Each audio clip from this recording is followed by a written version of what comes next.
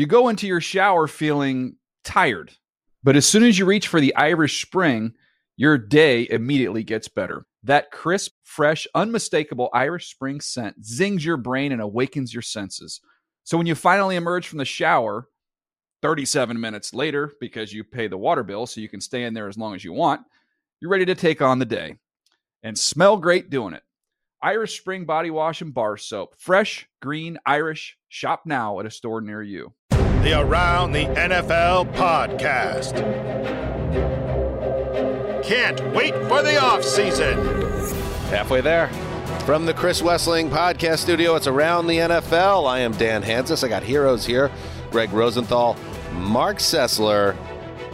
All right, let's set the table here. Super Bowl set. Great. Chiefs, Eagles. But we still have like 2 weeks until the game. But we will fill 12 the days. time. We have a lot of shows, too. A lot of work. Work. 3 shows before we get to the Super Bowl, and then 3 shows before the actual Super Bowl in Arizona, and some hot guests coming up. Just a little tease. I have full confidence we can talk our way through every single show they have us do. We will find a way. Coming up later, the great Brian Baldinger will join us. Baldy, as he's known. Baldy was probably more unhappy than anyone else that the extra week was added to the season, pushing the Super Bowl back a week, which in essence pushes his ability to go wild in the offseason back a week. So we'll talk to him about that as well. I mean, that said, the one time we had him on during Super Bowl week, like an hour earlier, he was scuba diving in the waters off Miami. So he seems to find a way. He does find a way. And there's nobody better when talking about the game in the trenches than Baldy, a former offensive lineman himself, turned top-rate analyst. So we're going to kind of dig in a little bit on that element of Super Bowl 57. But before that, shall we hit the news? Let's go. Let's do some news. Fly, Eagles, fly on the road to victory. Fly, Eagles, fly. Score a touchdown, 1, 2, 3. Hit them low, hit them high, and watch those Eagles fly. Fly, Eagles, fly on the road to victory. Oh, no.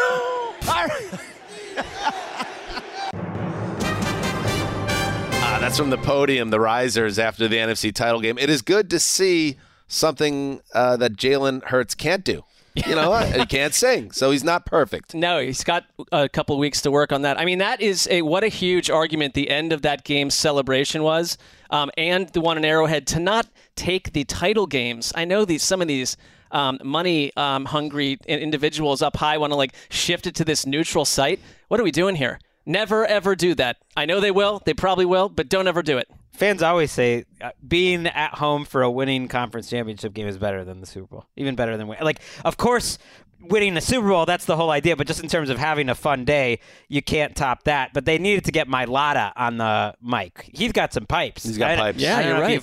You've heard the singing on The Masked Singer. You've got the Christmas album. I did not see with that. Mailata and the offensive lineman. They needed to replace him. A.J. Brown was just standing up there, admitted afterwards he has no idea. He didn't even know what the words were. He'd never really heard that. That seems fair to not know them. I never even heard that. Every word, and very strange, although he was butchering it tone-wise, Bradshaw taking the mic away for the final line, just let him finish at that point. He's already drowning out there. I don't know if that who's asking for the title games to get moved from the number one seed? There are whispers seed? that will become sort of the next public who event. Wants it? Football fans. Based on Not fans. ProFootballTalk.com, my former boss, Mike Florio, sources. It's his idea? Within the league. Within the league. League sources. Yeah. So, doesn't that some of my former coworkers over at 345 Park Avenue, where I used to work, are they still at that address? Doesn't it kind of align with where everything else is going with league events? Where they Thank you. I'm a company person. Can this just be? Can we just keep this the same? Can we keep anything the same? I think there will be extreme pushback if that is the case. But that is Poor singing notwithstanding, yes, because winning the conference title is, obviously such a big, big event for every fan base, and that celebration, I'm sure, was a lot of fun in Philly. Colleen Wolfe was there, had Connie on the Power Rankings podcast today, my co-host on that show, and she was in an apartment somewhere in Philadelphia, still breathing in the beauty of the life of a Philadelphia sports I thought she might be breathing in something else, but I'm sure that happened earlier in the... I feel like perhaps. Really All right, let's get into the news. Oh, my goodness. We got massive NFL news here. This from Rap Sheet. Sean Payton is going to the Broncos. Hey now. New Orleans and Denver just finalized a trade, settling the compensation. Sources say New Orleans gets a first-rounder. That would be the 29th overall pick in the upcoming draft. That is San Francisco's pick. And an early pick. In addition to that first-rounder, likely, according to Ian, a second-round pick.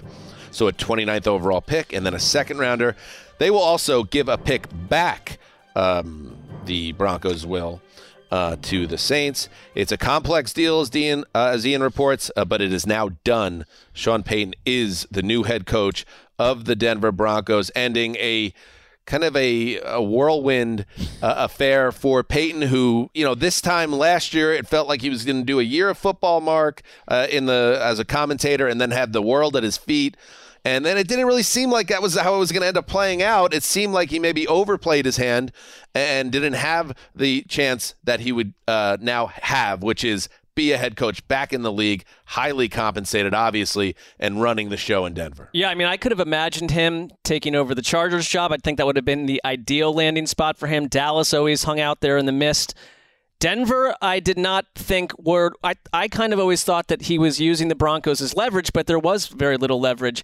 And you walk into, I think, a very challenging situation. There's kind of a glass half full, half empty, because the half full is they were such a disaster last year and so poorly organized under Nathaniel Hackett, and the quarterback was such a failure that you almost can't do worse on the offensive side of the ball. And maybe if Russell Wilson, a year into this and under Sean Payton, turns the corner and he's not the guy that he was last year, I have suspicions around that, that's for sure, then suddenly Sean Payton looks like the genius everyone says he is. But it's a complex job because I'm fully convinced that Russell Wilson will never be the old Russell Wilson. And everything on that offense and everything they're built around and his deal and all that other stuff centers around Russell Wilson. And I mean, I know there's ways you can get out of that contract at some point, but can Sean Payton overcome all that? Greg, as a Broncos fan, not that you're a Broncos fan, but you're thinking, though, like, man, things could not have gone worse in year one with Russell Wilson, and you could point to a lot of reasons why, but you can't avoid that Wilson played poorly. Going into year two, which is an emergency situation in terms of them figuring out whether he's their guy, you got to be at least feeling good that you have Sean Payton now in the building, and now you're going to know for sure. There won't be any unsaid questions after this year about Wilson and his future in Denver. Right. Sean Payton is the man in Denver now. Russell Wilson is not. It's just the quarterback. If I had to guess, extremely early, I would put Russell Wilson's chances of being on this team in 2 years at like less than 50-50. But I am certain Sean Payton's going to be there in a couple of years. The way his contract, Russell Wilson's, is structured, I don't think they'll try to get out of it right now, although I personally think that wouldn't be that crazy. I think it's possible. They'll give it 1 year with Sean Payton, and you got to love it if you're a Broncos fan, because I've had issues with how Sean Payton's manipulated the media, and he's friends with everyone, and there's different sources talking to this guy, and it almost looked like you mentioned, he wasn't going to get a job in this cycle. I mean, don't forget, the Broncos ownership was in Michigan last weekend, by all accounts, begging Jim Harbaugh, trying to get him to take that job. Dan Quinn pulled out and was reported to be one of their top choices. Maybe it was two sides that didn't quite have a perfect landing spot, and they, went back to each other. And Walmart's got long money, and that's who owns the Broncos right now. And one thing we kept hearing from the Sean Payton sources was that he wanted a lot of money and he wanted a lot of power. So they have a GM there in George Payton, but Sean Payton's the guy who's running every aspect of this organization, and he was good at it in New Orleans. I get on him for the media stuff, but man, he can manage an offense, and he can manage like every aspect of the organization, from the front office to the coaching staff to everything. He's going to have to hire coaches a little last minute here, but I mean, Broncos fans have to be excited. It's Peyton and Peyton. It might just be Peyton at some point. Yeah, and, we're going to get to D'Amico Ryans in a second here, but I want to mention that, Ryans, the reporting is out there that he kind of let Denver know that wasn't where he wanted to be. And right, he's they wanted him too. In Houston, and Dan Quinn, a guy that really had put himself in a good position to get a head coach job, he didn't want to go to Denver. And it makes sense because you don't want to be a head coach that goes to the Broncos after what happened last year with the quarterback and end up getting fired after a year because Russell Wilson doesn't get better, and you kind of get baby with the bathwater right out of Denver, and you don't feel you get a fair shot. That is not going to happen with Sean Payton for the reasons, Greg, you just said. Sean Payton was going to go somewhere where he would be the grand poobah, and that's what he is in Denver. And no matter what happens with Russell Wilson now, Payton will get a long run to try to turn this organization around. I think it's kind of for everything that's gone wrong for Denver, I think it's a slam dunk hire for them, and it puts them back on the road to, getting back in the right direction here. Yeah, I mean, they've been dealing with one of the worst sort of optics PR snafus of any team over the last, since September. It resets all that, but and now we're in that period where it's going to be very flowery speak about what this means for Russell Wilson.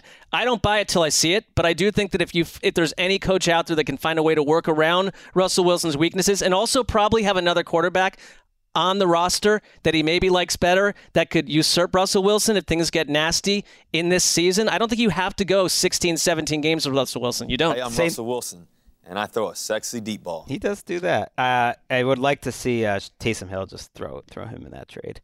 Yeah, I don't think it's going to happen. Actually, players are not allowed by rule to be part of coach trade, so that could happen. But anybody's going to find a way to work around later things. In the offseason.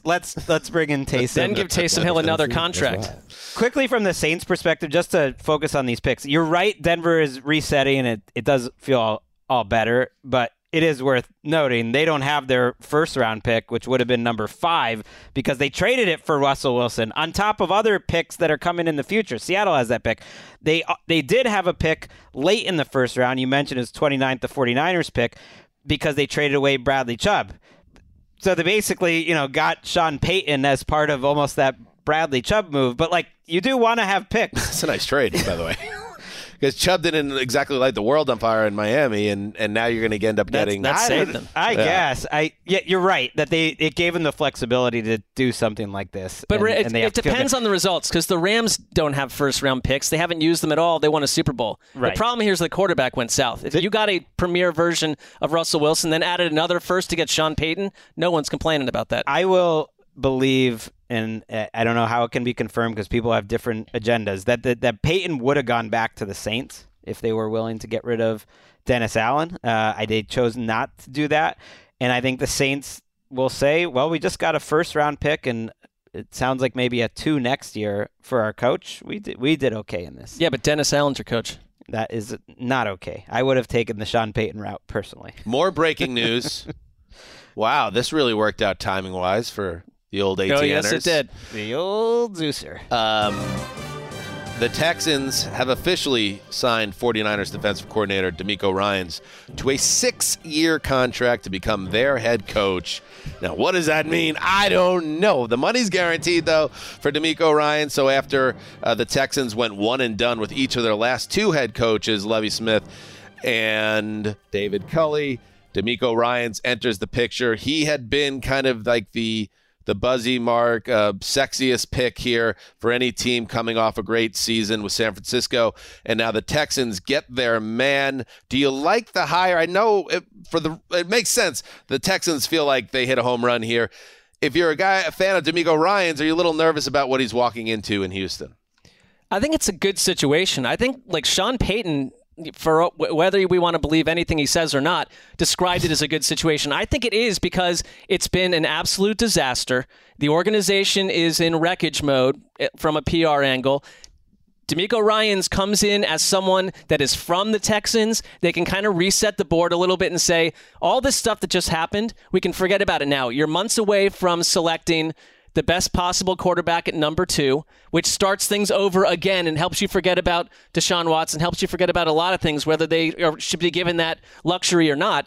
I like to hire because I think, number one, he seems to be an excellent coach who obviously got the most out of his players in San Francisco post Robert Saleh, which was a challenge, certainly connects with them. And I think like there's a reason to believe that the connection with Houston, I think, is good for them. That said, Cal McNair is now paying like 3 different coaching staffs an absolute ton of money. It might be 4. I think he probably still paying Bill O'Brien even.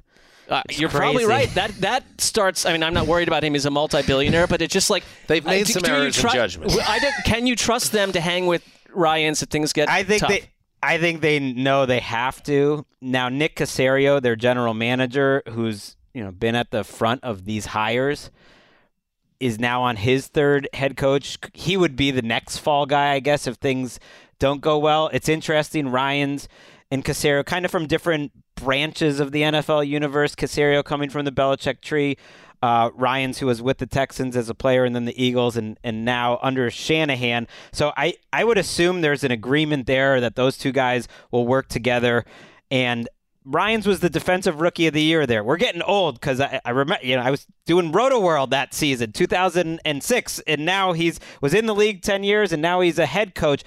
He knows the McNairs. Like, he knows them personally. He was as well respected as anyone in that franchise for the time he was there. So I think that's what makes it a great move for him, for the Texans, and made it make sense more than if he didn't have a history there. But that's the team that drafted him. I mean, that's the team he grew up playing, with J.J. Watt. And we've heard that his wife, and a lot of people love Houston, by the way. Like, people just like players love Houston, coaches love Houston. Great culture. Like, sure. It sounds like his family liked the idea of going back to Houston. I'm just saying, if you took a poll of the players in the league, maybe the coaches too, former players, what city in the United States that has an NFL team would I most want to live in? I think Houston finishes top 5. Okay. So I'm saying that's a factor too. I think it is. Get in there. Yeah, I mean, bye Broncos. Well, too. let's wait. Okay. I don't know. This turned into a referendum of whether Houston's a great American city. It is. It's one of the jewels of Texas, Greggy. But the organization where that's representing Houston has not been one that anyone would refer to as a great, stable place for a head coach to go. Times are maybe different. They have draft picks. It's a new horizon here. I would guess the way the NFL typically works with head coaches, they wouldn't dare, I don't think, go one and done unless something really crazy happened here. He'll probably be on the more typical model for someone that inherits a mess, which is you get like 3 years. You get, and you got to get a team to the playoffs by that 3rd year, or they probably are going to take a real long, hard look. So that's exactly where Houston needs to start. They need to start with some stability, start with a head coach and a DC previously that has a lot of respect. The players are going to be buying in. This is just like with the Broncos. I think it's kind of a best case scenario in terms of getting things organized and kind of resetting what your organization is about. Thought they hit on a couple young players this year too. So Jalen Petrie, and we'll see about Derek Stingley, who was taken ahead of Sauce Gardner, which that's something that Texans fans will be thank you guys mindful of in the coming years. But he was injured, and I think he played okay. So there's some young talent there, but not a lot on defense. So it's going to be a culture shock for Ryans, who's had this loaded defense. They have cap room. They have a ton of picks. Yep.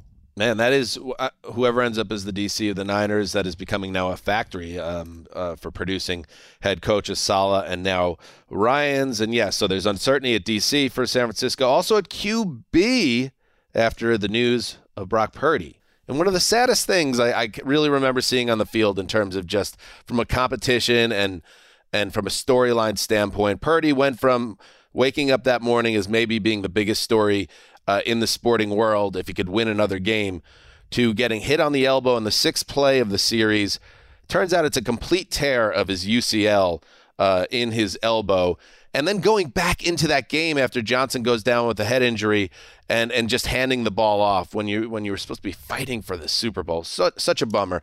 But anyway, the reporting is that Purdy has a complete tear of the ulnar collateral ligament. He will reportedly, according to Tom Pelissero, seek a second opinion on the injury, but Pelissero reports the hope is he will undergo a repair rather than a total reconstruction, the famous or the infamous Tommy John surgery. They're hoping 6 months. They're hoping. Purdy spoke Tuesday morning and said nothing was decided for sure yet. So I think that's the hope, but it's not certain. Nick Mullins is the quarterback that comes to mind that I've read about that had this injury most recently in the NFL. The same 49ers backup at the time. Of course, it's a 49ers quarterback right. that had to have another injury. And I think he was out 6 months, and again, that was a hope. But it sounds like Purdy's not totally sure that he'll avoid a reconstruction. I mean, he'd still be in theory available for camp no matter what goes on here, and it just clouds what is a maybe QB like we hear. They always say that this time of year, and like we'll see. But I mean, we heard that about Tre'Davious White. Also, he's training ready for camp, and then he shows up. But training camp is this massive date that hangs out there. But then all sorts of players show up late to camp, and they're totally like that. We just have to stop overvaluing some of these timelines because, in general, if they really wanted him to be their Week 1 quarterback over Trey Lance, like it's going to be a competition either way. This adds some haze to it, but. He knows the offense. He knows Shanahan. He knows all the players on the team, and he'd be ready by Week 1. Like I de-emphasize like the chaos surrounding Brock Purdy's timeline. Yeah, and I'm just a little bit. I'm looking for clarity because as a baseball fan, if a pitcher gets Tommy John surgery, which Purdy's hoping to avoid, that which is a ligament replacement surgery, a starter's usually out 18 months. A reliever will maybe miss a year. So maybe it's obviously. Football is a completely different sport. It's a good thing he's not on the Yankees. Baseball. Like that, Well, yeah, we dodged a bullet there with Brock Purdy. But football is completely different than basketball. If Brock Purdy misses 6 months, okay, maybe he is good to go. But does this open the door for Tom Brady as an option for San Francisco?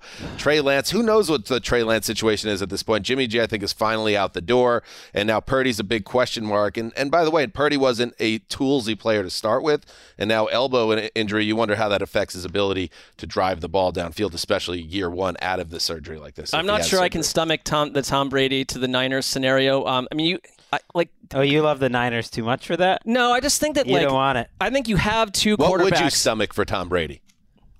Where would I mind him going?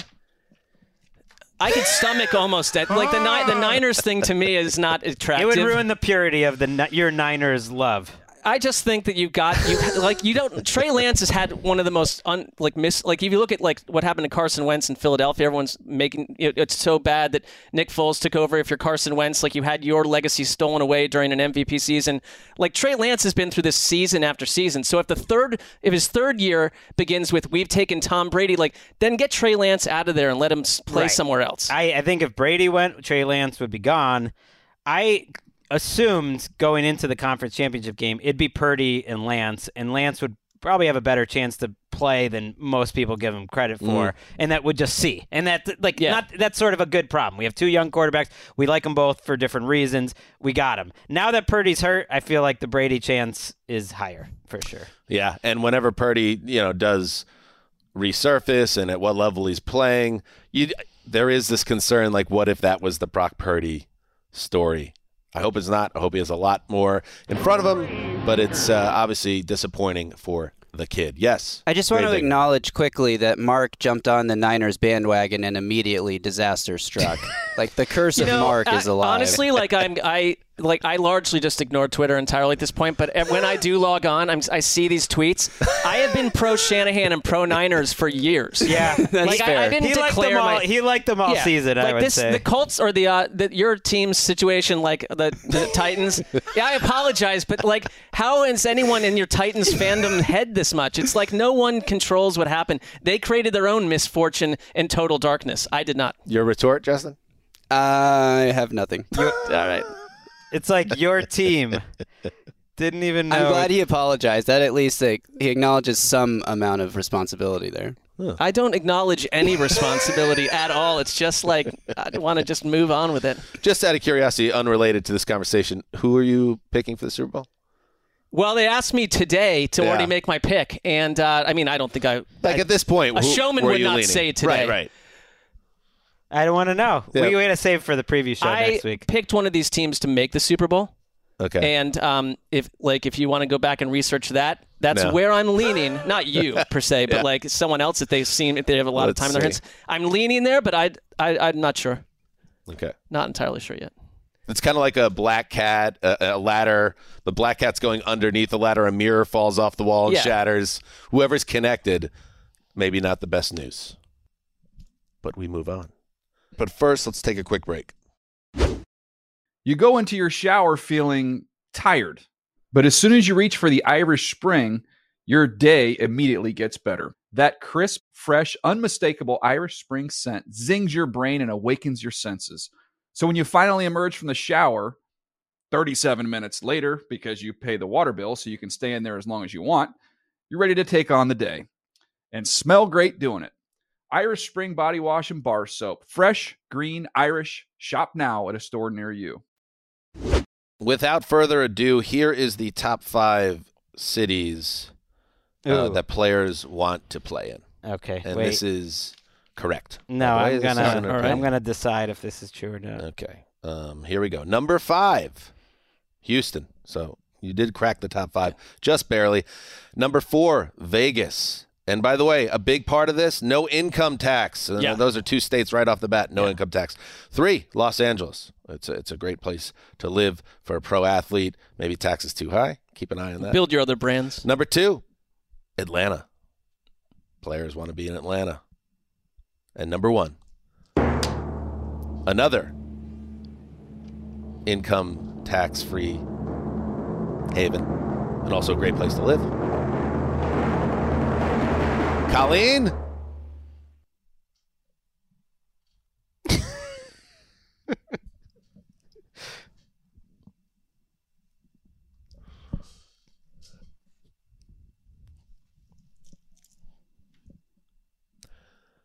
Colleen? Miami. There it is. Miami. I thought you were gonna sneak in New York there at the Houston, end. and I was Vegas, like, Los come on. Angeles, Atlanta, Miami. Nashville's got to be above Houston. No. Also a tax haven. See, this is where you know, Nashville's a You're not as tax-free. close Yes. with the players I factored it in as me. and passed on it. Clearly, Graver. Number 7. I think. I think you did a good job there. No, I don't. You don't think this this is wasn't a it? guess. Houston, This is it. Yeah. Houston needs to be Fact-based. top 4, and then I wouldn't argue. You could shake up those 4 anyway. Sure. L.A., Miami, Houston, Atlanta. I don't think Vegas. I think Vegas is a little bit of a niche pick there.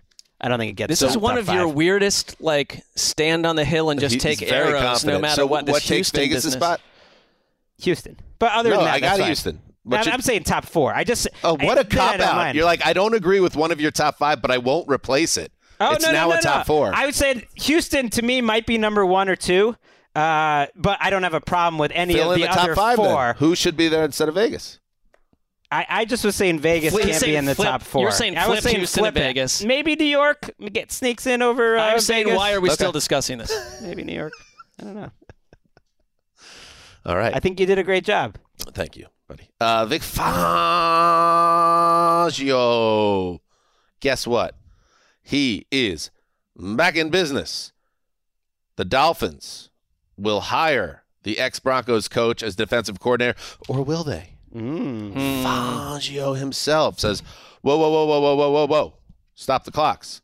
That's not necessarily what's going to happen here because there's another team that could be interested in Fangio. Ian Rappaport was on, who had the NFL Network had the original reporting on this, was on Pat McAfee today, I believe, and said, although the Niners are in the mix with the ties to Kyle Shanahan, ultimately this he thinks this will end with Fangio going to Miami. But as of right now, it remains open. There's the update on Fangio. I mean, Tom Pelissero, the Pellraiser, Classic. previously announced that the deal with Miami would Previously be, on Pellraiser. on that episode, the highest, would make him the highest paid defensive coordinator.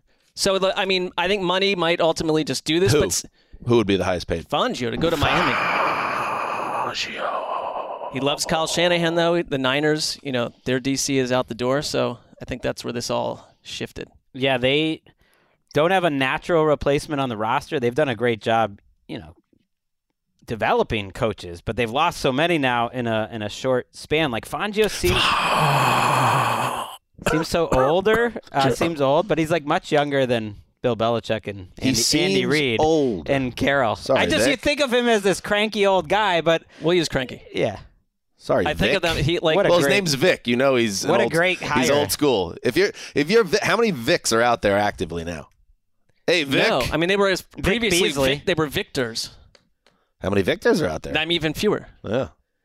Where is Vic Beasley? Is he still in the NFL? Oh, I don't know. In other news, Kellen Moore out. You know, this is not. You know, in fantasy sports, when you drop a guy from your roster and you kind of wrestle with it, you're like, oh, a bit of a crunch, or I don't really want to do this, but I think I should do this. In my mind, it's in the best interests of my team, and then right away somebody else picks up that player, and you're like, hey, probably shouldn't have done that. Kellen Moore, fired by the Cowboys. He's the fall guy after Dallas falls short again. I guess you can't fire Dak Prescott, so you got to fire somebody. So get rid of the OC. It's his fault. Their season once again ended short of the NFC title game, and almost immediately you blink, and Kellen Moore is hired by the Los Angeles Chargers. And the one other kind of note to the story, Mark, not only is Moore out of Dallas and immediately in L.A., upgrading that situation for the Chargers, it is Zaddy himself, Mike McCarthy, who is taking over play calling duties for the Cowboys. Cue the laughter and the snickering from the cognoscente. I don't think we need to laugh at Mike McCarthy calling plays, but I do think a layer's removed from. There it is. Listen to Twitter. They are laughing. I mean, you have fewer and fewer guys to blame. Dan Quinn's defense wasn't. Dan Quinn's sticking around, by the way, because I think Dan Quinn's thinking, if things go south here, I've been nothing but Dan a hero Wynn. here. I'll be Dan Quinn, the head coach, by November, because the next fall guy is Mike McCarthy. I think the fact that Moore was hired immediately to go pair with Justin Herbert, which I like, tells me all I need to know. This doesn't make a whole lot of sense to me. I know their offense was a little up and down this season, but they were top 5 over the past 4 years under Moore in EPA. I mean, they've been a highly productive offense. Have we pointed to it? I think it's 2 seasons in a row where you were undone by the Niners, and it's been a bad look, a bad exit 2 times. Who was asking for Kellen Moore to be fired 10 days ago after they thrashed the Buccaneers and Dak Prescott looked like the best quarterback around? Nobody. It's just totally reactive. And there were whispers. Albert Breer told Dan Patrick that Moore and McCarthy were not necessarily getting along very well at the end. And so maybe the relationship broke down. Right. They probably have different philosophies. Moore was there a long time. I mean, Moore was Dak's former teammate. So you could almost understand a little bit of a power struggle there, that like Moore is getting what his offense wants to be done. As a Justin Herbert, fan, I didn't know how to feel about this because people are all over the place with Moore. I mean, they did really struggle down the stretch last year, and they do a lot of stuff, but did they have an identity? But some people think it's McCarthy and Moore clashing, that it wasn't one guy's system, so maybe better to have a divorce. McCarthy made this move quite a few times in Green Bay. It was like he would call plays and then he would back off, and he would call plays and he would back off depending on what was happening. So I think it's McCarthy thinking, if I'm going to go down, I'm going to do it my way. There you That's go. the Zaddy move. There you go. Classic Zaddy move. And finally in the news. Until Zaddy doesn't have a job. Oh, wait, I do have Wait, You can't even, Mark was talking over Mark there. This has become utterly I don't unruly. see him as a Zaddy on any level. Finally in the news, the NFL salary cap will continue to climb in 2023.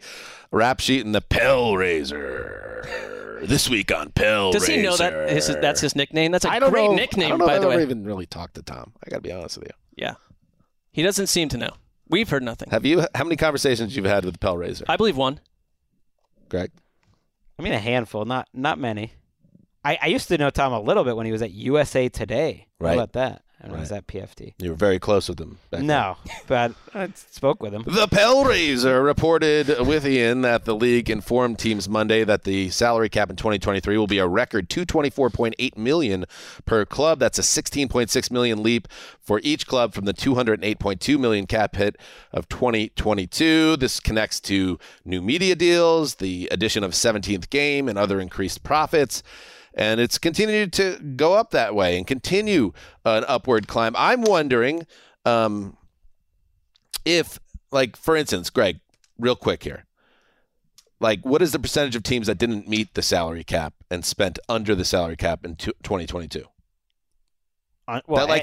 Everyone. That sat well under it. Like, could have made moves, but chose to maybe leave a little bit of bubble. A good percentage of the league, didn't get that close to it. Right. More than 10 teams, I would say. My question is, as the salary cap continues to escalate, are we going to start to see something akin to MLB where certain owners are going to start making business decisions and they stay far away from the cap, which is high enough now where you could field a halfway competitive team and pocket some money while you're at it? I worry about that as and I know the union is going to fight to make sure that doesn't happen. But the owners are the ones signing the checks. I wonder at what point you start to see that become a part of the NFL. There is a floor. You have to spend, I forget what the rule of it, it's like cash spending 90% of it over a 3-year period in aggregate. So there have been teams that have had to spend at the last second to make sure that you get over that floor, but it's something like 90% of the cap. So you can't. Right. I wonder if we're going to see more and more of that from you can have some funny money because there's so much cap space now. It's gone up so much. It's $16 million this year raised, and it's like 30 over the last 3 and there's no good players. It's harder to find good players in free agency to spend it on and in the draft than it is to spend that money. So it does open it up for that trade tsunami. I think that is where it's getting a little more NBA-like because there's so much cap space. It's the only way you can get good new players is with trades. That's great for the offseason. I mean, that creates massive storylines and probabilities and possibilities. I do have an update, though, for you on the top 5 cities that players want to live in. Well, Las Vegas update. It's not going to change my list. Las Vegas is out as number 5. I overlooked one town that we just talked about, which has officially entered the list at number 5. Justin, here we go. Steven, this doesn't sound as good. It's Dallas. Dallas is the 5th. Dallas is fine. Dallas is the 5th city. Dallas is better than Houston. Oh, no, really? Where are you from? I'm from Dallas. I think the players prefer Houston. Greg. Sorry, but you suddenly are acting as this insider that's spoken to what would need to be a majority of NFL players to even have an opinion on this. I just have a good feel. We'll ask Baldy. I don't know the last time you spoke to an NFL player though. MJD. I mean, someone that is not living in Los Angeles for a job here. I just have a good feel of the league, you know. Okay, let's take a break. Utter farce. You go into your shower feeling tired, but as soon as you reach for the Irish Spring, your day immediately gets better. That crisp, fresh, unmistakable Irish Spring scent zings your brain and awakens your senses. So when you finally emerge from the shower, 37 minutes later, because you pay the water bill so you can stay in there as long as you want, you're ready to take on the day. And smell great doing it. Irish Spring Body Wash and Bar Soap. Fresh, green, Irish. Shop now at a store near you.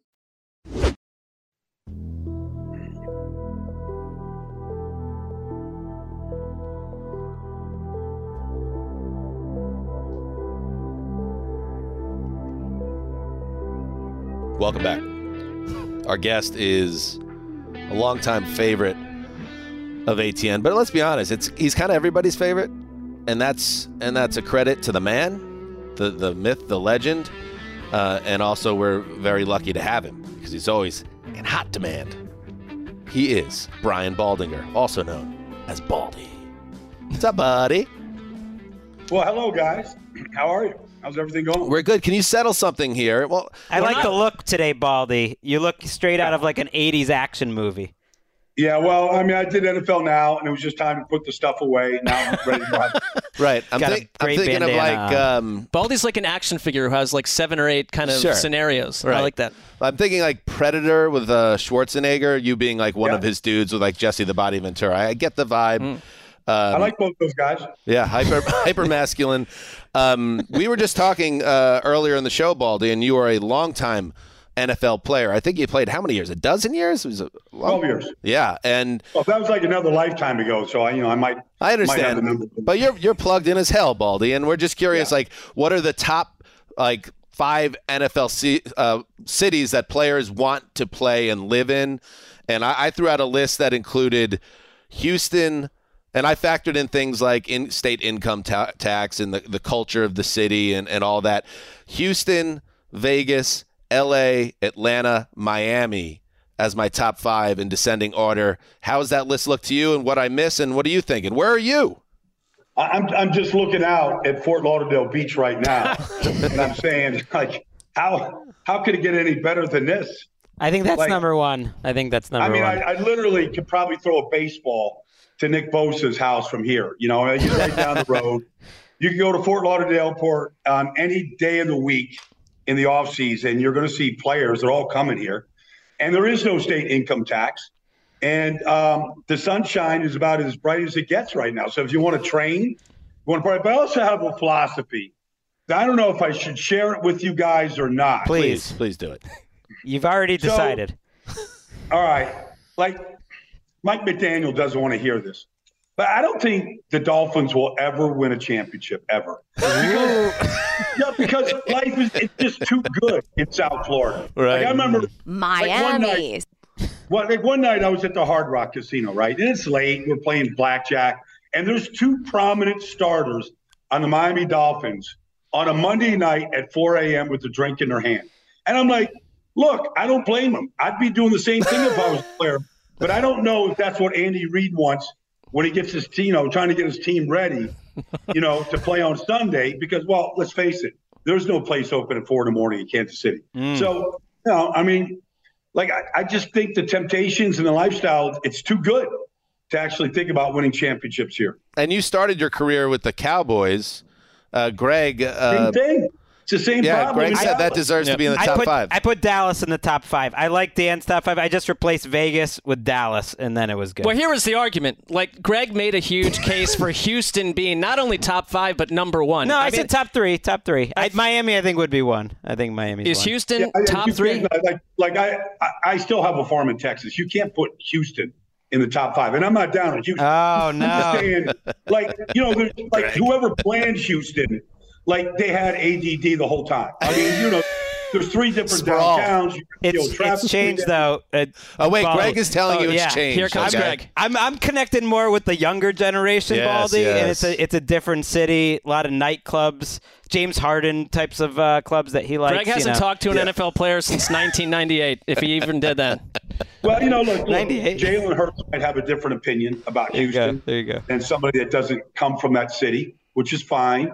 I know this. It's still the number 1 recruited city in America for high school football. So if you want to find your talent for major colleges, just go to Houston.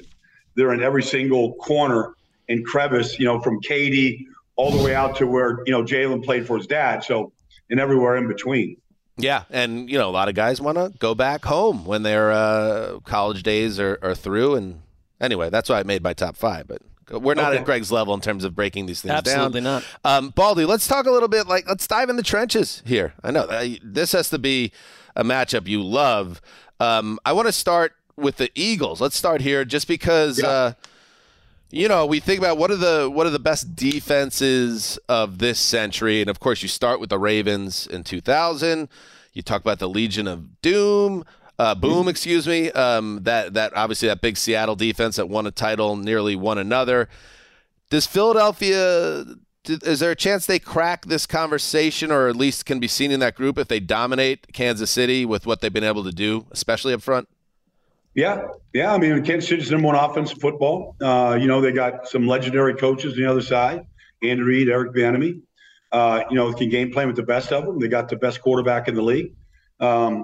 If they get to Patrick Mahomes and they just, chase him around the yard the way Tampa did a few years ago, and they end up with, say, 5 more sacks, which might be possible, you're in the 80s for sacks in a season. And then if you add the interceptions and, what they're doing in the postseason right now to Daniel Jones and to what they did to San Francisco, I mean, I think you'd be foolish not to start talking about this is one of the all-time great defenses. And look, I played in Philly with Reggie White and Clyde Simmons and Seth Joyner. And I know what, great defense looks like when Buddy Ryan was coaching those teams. And this looks a lot like what Philadelphia put on the field a lot of weekends back then. Where do you think the matchup is where they can get pressure? Because the Chiefs are so good in the interior. Maybe you tell me, is that the best center and guard combination in the league between Creed Humphrey and Trey Smith and Tooney? They're good. They're good, Greg. I think, look, I'm a big fan of Zeus. Like, I'll say this about Atlanta Brown Jr. Like, he's so big that it's like, it's like trying to run around the sun to get to the quarterback. And then you can't really run through him, but you can get pressure off the edge from Atlanta. Like, he's not the best athlete out there playing in that position. I think you do it against Wiley. I think off the edges, you could definitely get pressure on Patrick Mahomes. Now, the thing about great quarterbacks is they know how to escape edge pressure. They just do. They feel it. They got a GPS system in their head, but they have a hard time if Javon Hargrave or Fletcher Cox or somebody like that is coming right up the middle at you. And that's where I think this defense gets really good because, the guys I'm talking about inside, and they'll play Brandon Graham in there. They lined up Hassan Reddick in there a little bit last Sunday. Their ability to get pressure up the middle is probably the best in the league right now. I mean, so we're going to spend the next 2 weeks. Andy Reid, obviously, offensive wizard, whatever Philly throws at him, we know he's going to come in with a bag of tricks. Andy Reid deserves to be coronated at this point if they win this game for what he is. But it's almost like Nick Sirianni's, the biggest headline he ever generated was his opening press conference, which I think is a kind of a tell on everyone at this point where it's like, we're going to destroy the guy before he does everything. We don't know who he is. But I still feel like we don't really know that much about Nick Sirianni. I know you're close to the team.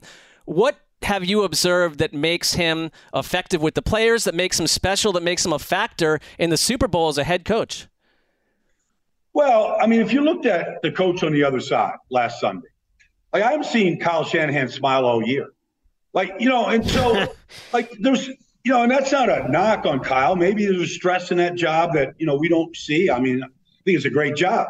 But Nick Sirianni, that guy's having a ball. He's got his kids up at the podium after the thing. Like, his ability just watch him in practice, just mingle with the players, shoot the breeze with them, whether it's in the stretch line, in the weight room, after practice, you name it. The guy just knows how to, like, really build one-on-one relationships. He's special like that, and he's having a ball. Now, it helps that they won 16 games. It's not like the Eagles 2 years ago, they were 4-11-1, and it was just misery in Philadelphia. But, the guy's having a good time. And I like that about Nick because I used to say this all the time with coaches. They'd walk around with their butt like this tight all week long. And then their pregame speech is, let's go out and have some fun. Well, I don't think it works that way. I think you got to mirror what you want your players to do. And so he basically empowers his team to pay. This is your team. I'm empowering you. But look, these are the fundamentals of the game. We're going to harp on the fundamentals every single day so that they're sharpened tools when you get to Sunday. So we're not going to let anything slide, but we're going to have some fun along the way doing it. And I feel like that's kind of how this team is built, is like they're having a good time working really hard. They got great team chemistry. He helps build that chemistry. They're getting all their work done. They're prepared. Like the nuance of the game, all the stuff that you got to know in the moment. Like, they're ready. 4th down and 1, you name it. They got to play ready. But, it looks like they're having a good time along the way. Yeah, and I'm sure you played under, all types of coaches in terms of how they were designated or how they were described. That is a kind of a needle to thread, though, right? When it comes to the guy that's the good guy, smiling coach that's having a fun time without getting walked over ultimately when things go sideways. So what he's been able to pull off here, that's not so easy, is it? Well, it isn't, but that's why you need a good staff. I mean, nobody's walking over Jeff Stoutland. Like when it was COVID and, everybody was doing these meetings on Zoom, I was just like in Lane Johnson's house listening to Stout. And I see the terror on these players' faces, like after games. And like they would be like having a competition, like who's going to get chewed out the most? Because it's coming, for missing that assignment on 3rd down or missing a protection or whatever. Like, nobody walks over Stout. And, even a guy like Lane Johnson, who's been in the league 10 years, like the ultimate respect right there, with Kelsey and Lane and how to do things. And so Mailata had to learn it, and Seumalo had to learn it. And Dickerson is finding it out, And so I think it's important, like if you're talking about, okay, a coach that has to needle that thread, which is a really good analogy, you got to have your guys in place that are really good assistant coaches that can do a lot of that have to do all the work for you. Wait, what's going on at Lane Johnson's house? You can't just sneak that in there. What's going on? Are you guys playing like Xbox or Switch? Or? He's got a barn in his backyard. Yeah. They into this this gym, this weight room, and we call it the barn. And everybody wants to work out there. Like the Eagles have a good facility at NovaCare, but you're not having as much fun as you are at Lane's house. At the barn, and his girlfriend and his chef and his trainer, they're all there. They're welcoming. You just got to find a little spot in the driveway to park the car. But, every day there's, you don't know who's going to be there working out or training. It could be an MMA fighter. It could be a college kid. It could be a guy from another team. It's like, it's the ultimate fraternity over there. I think I might take Baldy's top 5 cities over Greg's at this point. I love it. When you're turning on the Eagles tape now, which lineman is it? Lane Johnson that you like watching the most? I almost feel like him playing through this torn adductor muscle, which he retore, has been weirdly under the radar. He's obviously one of their very best players. What gets you excited watching this team? Well, that injury, like when he had the injury, like the doctor that everybody in the world goes to is Dr. William Myers in Philadelphia. And when I was at Duke, Bill Myers was at Duke. He was Bill then. Now he's William. He's a big shot. Of course. But he was our doctor at Duke when I was there. I know, he's done 2 of those core muscle surgeries for me. So when Lane had his injury, I talked to him about it, and I said, there's no way he could play. If they want you to play, you can rest, rehab, and all this. But, as soon as you make an explosive move, Lane, you're just going to drop. And the guy's played almost every snap. It's been unbelievable. Now, he's in his house right now, hooked up with a bunch of wires, the guy never stops doing treatment. But it's been amazing watching him. But I love Seumalo because nobody ever says a word about Isaac. He's probably the smartest guy on the whole team. He can play every position. He's played 4 different positions in a game. Never says a word. He's played every snap this year. So steady. Dickerson, you can't have any more fun than Landon Dickerson's having in life. Period. The guy's mind is just out there. What he's thinking about, what he's texting players at 2 a.m. about. Have any examples? He's thinking about how he could build a barn better than Lane's at 2 a.m. That's great. Barn envy. Thinking about that. Barn competition. Well, why is that important? Landon, what? You could get into some conversation about him about anything. When you talk about Jordan Mailata, the guy didn't put a helmet on until 5 years ago. And now, he's throwing Nick Bosa around on the field. You're not supposed to be able to do that stuff. He's got 6 toes. Who has 6 toes? That's awesome. He's got webbed feet. He's not even human. He's he's an amphibian. Does the league office know that? Should that be something that should be put up the you should photograph his toes. And, we make fun of his toes. It's a performance enhancer. Huh? It's a performance enhancer, perhaps. I don't know how you find a shoe to fit in toes. Nike doesn't make it. You got to have it's you got to have a fin, a giant fin out there. That's why he warms up barefoot every week. Because he doesn't really have shoes that fit.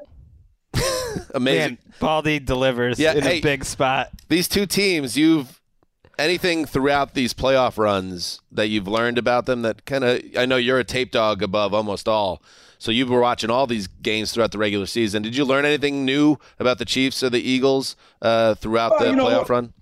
I don't know how many teams could do what the Chiefs just did. They lost their best corner, L'Jarius Sneed, on the 4th play. All right, he's out there against, Jamar Chase. All right, we got a guy that can match up with Chase. All right. They lose one on the 4th play. So there's Joshua Williams. There's Jalen Watson. There's Brian Cook. There's, Trent McDuffie. You got 4 rookies playing in the secondary. 4. And they're not breaking down. And by the way, you're going up against Joe Burrow, and you're going up against maybe the best fleet of receivers in the league. And, they take the ball away twice, and it's a difference in a game. I was blown away by it. Because, I thought pregame, just going in and, a week ago at this time going, oh, the Bengals are going after these guys. Jalen Watson interception against, Trevor Lawrence. Okay, here's the test. They're going to wear him out. They didn't. Spags had a good game plan, doubled him when it was appropriate. They didn't break down in the back end. Because let's face it, if you break down on the back end of the defense, either by structure, blowing a call, or missing tackles, you're going to give up explosive plays. You're going to get beat. And they didn't do that the whole game. I was amazed that Cincinnati couldn't take advantage of 4 rookies playing in the secondary like that. You know, before we get out of here, there is a play in history that involved you, Baldy, and I'd love to see something like this in the Super Bowl, because we all love when an offensive lineman does something we're not expecting. You go back to 1988, you blocked for Eric Dickerson that year at nearly 1,700 yards. But check out this pass to Baldy, a tackle eligible. What is going on here? Look at how he runs. Beast, stiff arm. I get blown up there. Yeah, I was hoping for that. I'm caught by the way, I just want to clarify here. The guy tackling me is the fastest player in the Packers. I just want you to know that. Like, it wasn't like some slow lineman catching me. It was the fastest guy on the team. He caught up quickly, yes. Who's the quarterback there? When we had a lead in the fourth quarter, we went to the wishbone. And I would go from right guard to the tight end spot to block the edge on these runs. We had Albert Bentley, Eric Dickerson. We had a loaded backfield. And we brought in this quarterback that ran the wishbone. So I told the coach, Ron Meyer, I said, look, Ron, I'll do this. I'll make this switch for you. But you got to put a pass play in for me. We got to keep him honest. Like, I'm not going to just block. Like, I need a real pass. So he goes, all right. So we worked on his pass, a little play action thing, block and, hesitate and then go out. So they called it. They called the end zone there, at Lambeau Field. And, I'm proud to say that I led the league in yards per catch that year with 37 yards a catch. Dang! That's the leaderboard. That is and I'm amazing. looking at your Pro Football Reference. It was the only catch of your career. Were you ever targeted again? Well, I was targeted again, and this is where Mike Singletary comes in. I beat Singletary in the end zone against Chicago that year. They were the best. They were one of the best defensive football. But like Singletary had to interfere with me in order to stop me from catching the ball. Right. Oh, you should have gotten yardage for that. That guy, that Singletary guy, man, he ruined the chance for me to catch a touchdown. Hack. Baldy, always a pleasure, sir. Thank you. You're going to be in Phoenix, I assume, next week? Yeah, I'm going to head there for a little bit. Have some fun. Maybe we'll not too many working assignments, mostly to go have some fun. Can we just be in like your entourage, perhaps, for a night out, just to see what's going on? You better. You can. Yes, you can. Notice how you hesitated. The hesitation was more telling to me. The entourage is. I mean, even I'm amazed at what's coming with me to this one party. Like, I'm amazed. Again, you can't tease these things. Who's coming? Who's in the entourage? It's nobody from Hollywood. But I'm just saying, when these three girls show up at this party with me, it's going to stop. It's going to stop the party. Wow. I believe it's a strong group. He's going to deliver too. That's Baldy and I'm picturing Baldy. Yeah, somehow adding the three of us to the mix doesn't feel quite as Baldy doesn't want to share. Appetizing. Baldy could show up as he is right now in a workout long sleeve tee and a bandana or a tuxedo. Mm-hmm. Either one equally possible, and he'll just crush no matter what. I can't wait to. I hope we run into him. Yeah. Baldy, we love you, buddy. All right. Thanks, Baldy. There he goes. See you all next week. Take care, guys. Bye. What a legend. It's so clear that wherever he's going in the evening does not, in his mind, include us. He is, and he is, let's see, Baldy. Baldy was born in 1960. He's 63 years old. And I feel like. It's like, no, he's not. Yeah, I feel like as a man 20 some odd years his junior, that's best case scenario. Like, what could you be if you were born in 1960? What is the best version of a man, Baldy? Yeah, I think am I coming on too strong? No, I think I don't care. He's created his own life and lifestyle, though. I think he's done it in a way like downstairs in the locker room. They have our names on lockers, and it's all our full names. Mm-hmm. It just says Baldy's bio. Like we all know he's operating a little differently. All right, that was good too. That was interesting to hear Baldy's take on it. And he had like 15 valuable nugs there. Always. And it is interesting when you look at the great defenses. Am I missing one in these past 20 plus years? Obviously Ravens. Seattle, do you want to say maybe the Denver defense? Denver, I think that's that second Super Bowl Denver defense. I think you have to say pass rush, yes. Defense, part of it is just the opponents they've played. Like, their numbers defensively aren't quite as overwhelming because, in thery, you can run on them. And they haven't played a lot of high-powered ones, but now they get the ultimate test. It's great. It's going to be – I think I'll watch the game. That's what I'm trying to say. One more. I missed this note. But we are very plugged in, obviously, on the Pro Bowl, and they made a big addition to the Pro Bowl roster. You guys aware of this? Yeah. Tyler Huntley. He threw 2 touchdowns this year. He has been added to the Pro Bowl roster. And he's a 4th alternate. He replaces Josh Allen. I just want to say, again, nobody asks us anything. We can help. We can help the direction. We want the Pro Bowl to be successful in this new iteration. We didn't have to fill that spot. We could have just kept it vacant and pivoted off that, because I don't think it helps Huntley or the Pro Bowl itself ultimately. No, it's it becomes a talking point where it stands out, and we're used to Pro Bowl alternates all over the map. Mahomes, Super Bowl bound, so he's not going. Allen, Herbert, Lamar Jackson, and Tua all bowed out due to injury related. Burrow just was like, I don't want to go. And Burrow doesn't want to go. So the only I was like, wait a minute, there's still got to be a bunch more than Huntley, but it's Derek Carr, and the Raiders put out a bizarre tweet celebrating with an exclamation point. Derek Carr's going to the Pro Bowl, right? The next guy's Trevor Lawrence. That makes sense. Yeah. But then if you go beyond the list, I would argue that they who's should. Next? I would have said this, Ryan Tannehill, who absolutely, if he wanted to go, would be my next guy. Kenny Pickett after that.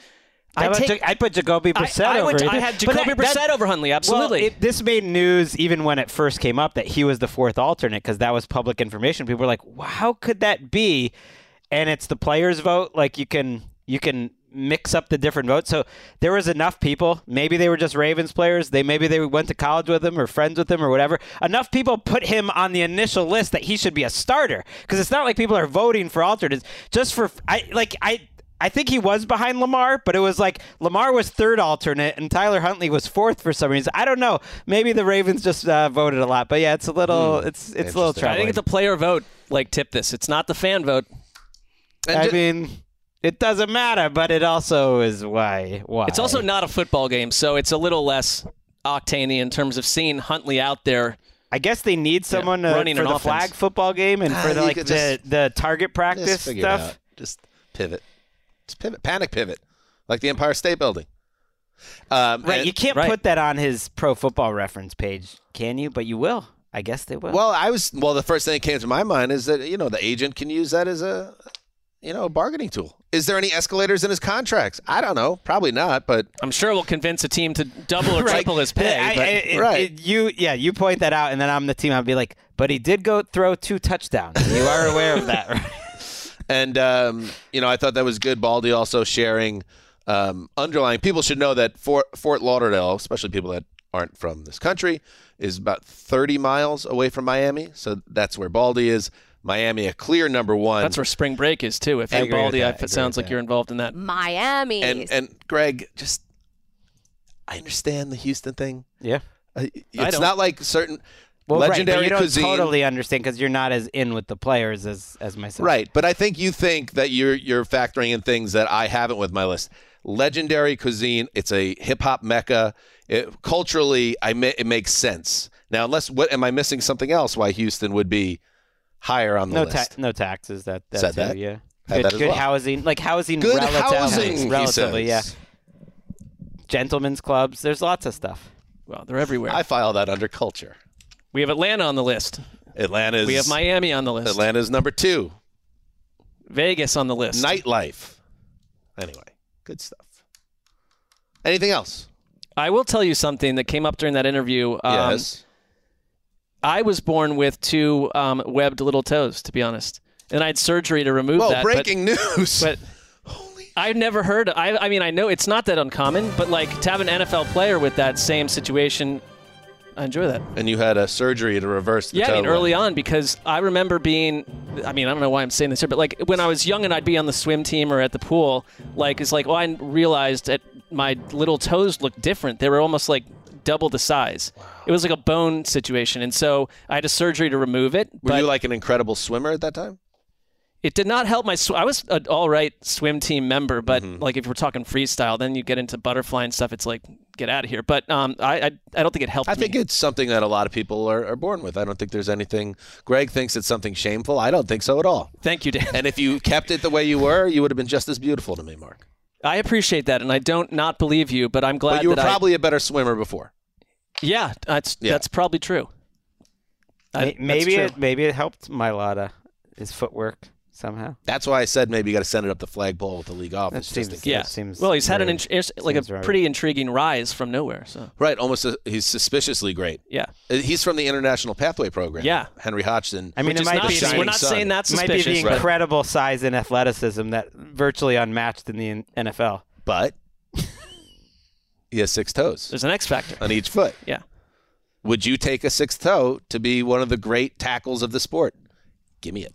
Give me a digit. 100%. Right. I mean, I'd take a 6th toe for a lot less than that. How about like a nice dinner? Oh, a good steak. I don't think you would. The Thursday show, by the way, will be the iconic Don't Say Super Bowl show, where you will be penalized. We'll figure out some ground rules on this.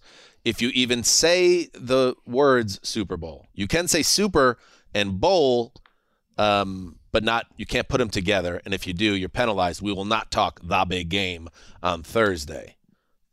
Now we got to figure out what we're going to talk about. There's the challenge. You think this is an easy job? All right, it's pretty easy. We're very lucky. But we will give you a great show on Thursday. Or we'll try to. Till then, heed the call.